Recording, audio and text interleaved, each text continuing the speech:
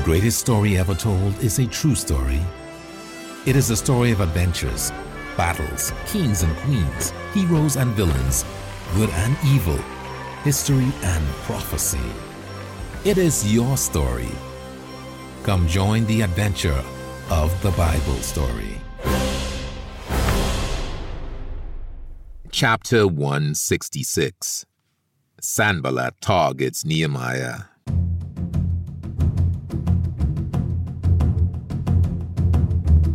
Nehemiah was just the type of leader the Jews needed in order to organize their families into an effective fighting force, an efficient construction team. With God's help, all the surprise attacks of the Gentile nations were thwarted before they could reach the city wall. Now, with the wall about halfway complete, Nehemiah instructed the people to bring their servants into the city to lodge within the walls until its completion.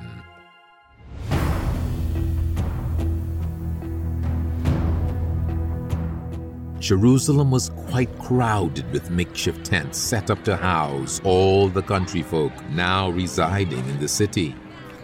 One evening, walking among the maze of temporary dwellings, Nehemiah was approached by a number of his countrymen. Their modest attire gave him a clue that they were likely some of the poorest of the Jews. "Nehemiah, our families have grown large, yet we are in no way able to support ourselves," said a man in the group. "What do you mean?" Nehemiah asked. "You have your portion of land in which to grow food just like the rest of the Jews." "We had land," said another. "Well, what happened to it?" Nehemiah inquired. The man continued. "The famine was so bad that we weren't able to produce enough food. So we had to mortgage our land, fields and houses to have money for grain to eat. We went further into debt when we borrowed money against our mortgaged land so that we might pay the Persian king's heavy tax." "Why didn't you go to some of your brethren for help?" Nehemiah asked. "Surely they could provide you with the necessary money." "No, they couldn't," the man continued. "The only thing that we could do was..." The man paused momentarily to gather his composure. "Was to sell some of our children as slaves." "What?" Nehemiah couldn't believe his ears. "And to whom did you sell them?" "The Jewish nobles," came the response. "It was the only way to ensure we would still be able to see them." Nehemiah was thunderstruck. "You mean to tell me that some of your own children have been bought by some of the Jewish nobles even now encamped in this city?" "That's right. We would have tried to redeem them, but we have already lost our lands to others. We are stuck in a hopeless situation." Nehemiah was incensed by their story. He couldn't understand how this group of returning Jews had escaped the captivity of a Gentile people, only to be brought back into servitude by their own people.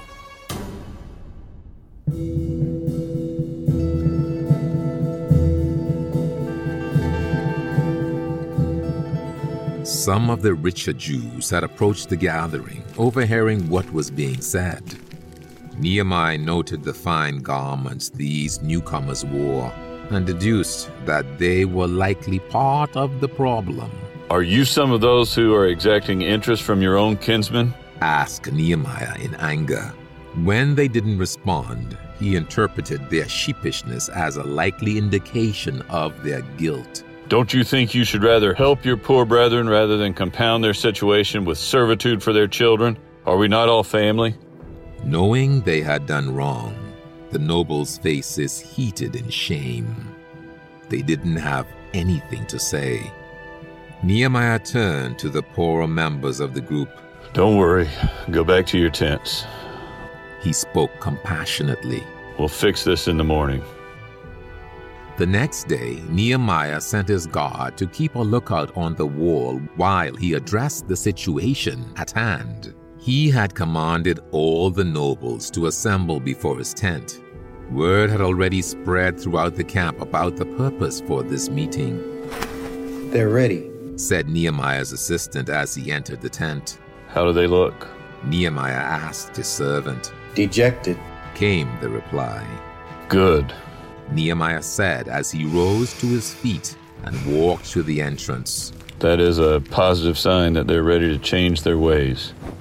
Exiting the tent, Nehemiah saw the large group of nobles and priests, many with somber countenances. Nehemiah addressed the crowd with godly authority. According to our limited abilities, we have brought back our Jewish brethren who were taken into slavery.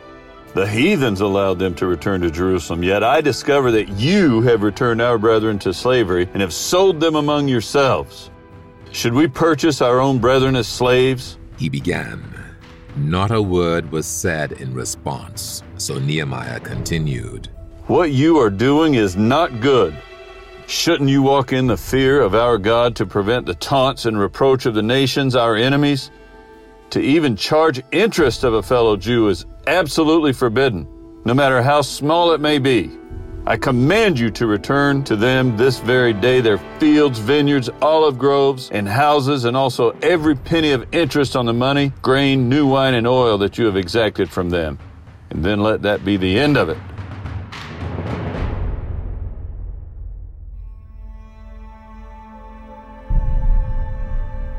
After a brief hesitation, one of the leaders at the front stepped forward and spoke.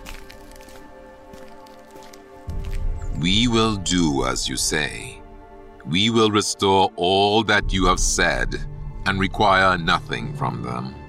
Nehemiah was relieved by their response. He knew that God would only bless the nation as the people obeyed his laws.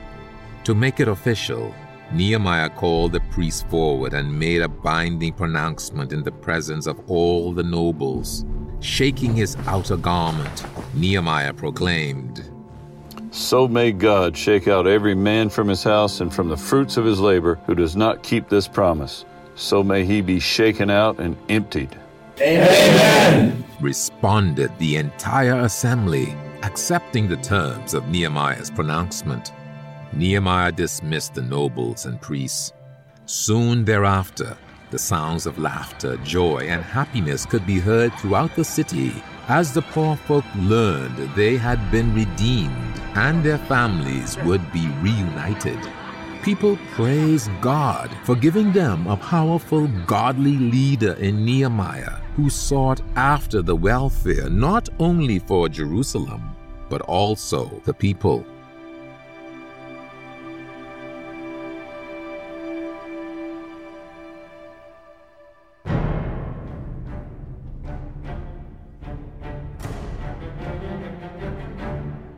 Sanballat, governor of Samaria, realized that his attempts to stop the construction of the wall had been futile. By this point, the whole wall around the city was nearly complete. Only the massive doors needed to be built and set up at the many entrances to the city. Knowledge of the wall's imminent completion led the Jews' enemies to their most sinister plan yet. If they couldn't slow down the process by attacking the Jews, then they would take out Nehemiah. They recognized that it was Nehemiah's encouragement and decisive leadership that was driving this project forward. Without him, they believed the work would fail. The next day, as Nehemiah oversaw work on one of Jerusalem's gates, word reached him that a lone rider was approaching from the north. Nehemiah and his escort quickly went to the northern city wall. By the time they arrived, the rider was at the base of the wall demanding to talk to the governor. I am here, shouted Nehemiah as he reached the top of the wall. What do you want? I am a messenger for Sanballat, governor of the Samaritans, and I have a letter for you from him and the governor of Arabia. May I give it to you? The man replied. Nehemiah scanned the horizon to see if any other enemies were approaching. Seeing no one else, Nehemiah sent one of his assistants down to retrieve the letter. Now be off with you, Nehemiah commanded the messenger. I would, the messenger responded, but my master has told me to wait and carry your response back to him. So be it, you wait there. but my messenger will take my response back with you to make sure it's not tainted on the way. Nehemiah descended the city wall and opened the sealed letter. He was frustrated by the distraction, knowing he was needed on the construction of the wall. The letter read, Sanballat, governor of Samaria, and Gershom, governor of Arabia. Greetings, Nehemiah, governor of Judah. Peace be unto you. It has been nearly 2 months since you have arrived in Jerusalem, and we are yet to meet in person. In the meantime, it seems that there has been some misunderstandings that certainly can be worked out peaceably. Please accept our invitation and come to meet us at the village in the plain of Ono immediately. Sanballat and Gershom. Nehemiah, still standing just on the inside of the city wall, looked up from the letter, thinking about what to do next. Requesting a meeting in the plain of Ono, neutral territory on the Mediterranean coast, indicated they sought peace. But he wasn't fooled by their words. Shall we go to your tent to write a formal reply? Asked his assistant. No, responded Nehemiah. I don't want to take up any more time than we have to with this ruse. Flipping the scroll over, Nehemiah said, There's room on the back. He handed the letter to his assistant and began dictating a response. Nehemiah, governor of Judah, greetings, Sanballat and Geshem. I received your letter. I cannot come down to meet you because we're doing a great work here in Jerusalem. Why should this work stop while I leave and come down to you? Nehemiah. Writing frantically, the assistant asked, Is that it? That's it. Nehemiah responded. We've already wasted enough time on this. Put my seal upon it and dispatch one of my messengers to carry the letter to Sanballat. Quickly, a rider was summoned to deliver the message. Departing out of the gate, he met with Sanballat's rider, and they set off northward to Samaria.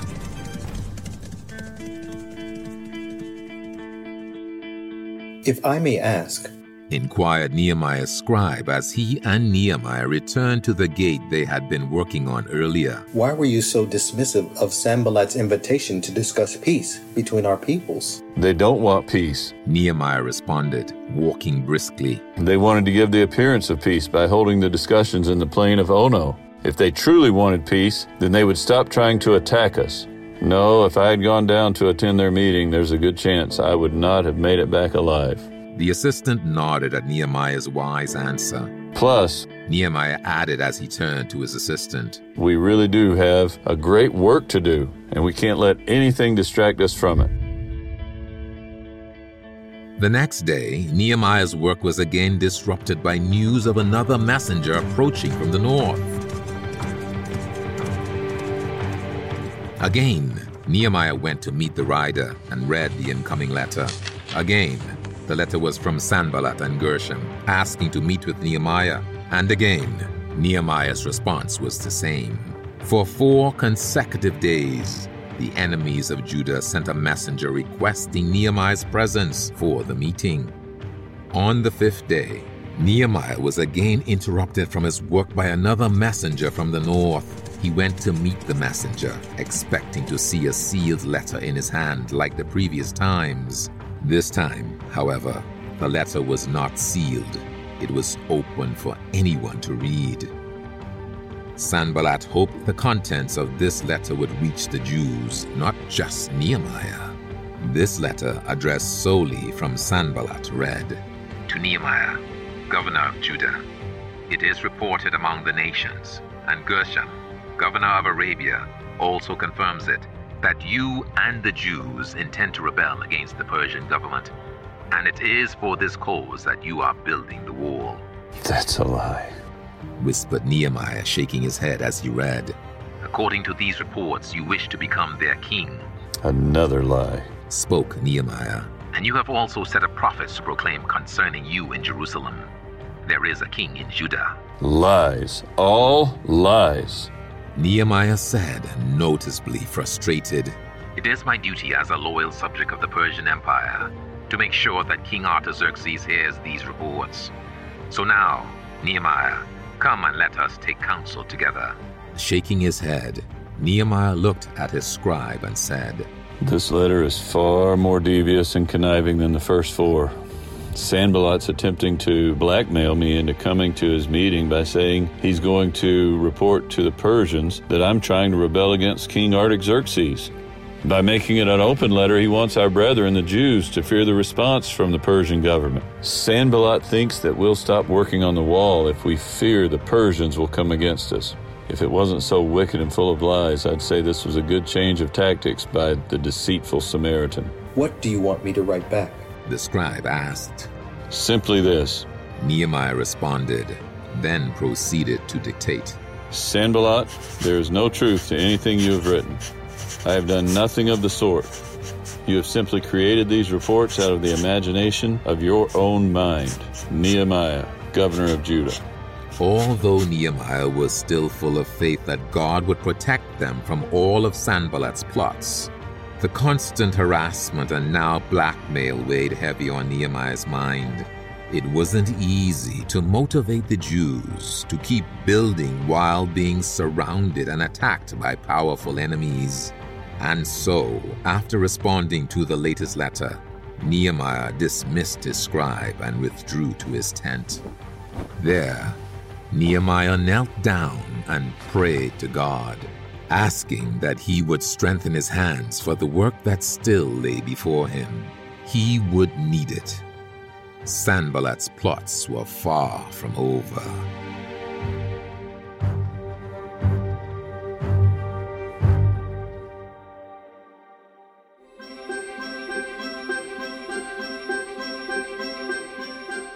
To be continued in our next episode, and continue the adventure by reading the Bible story.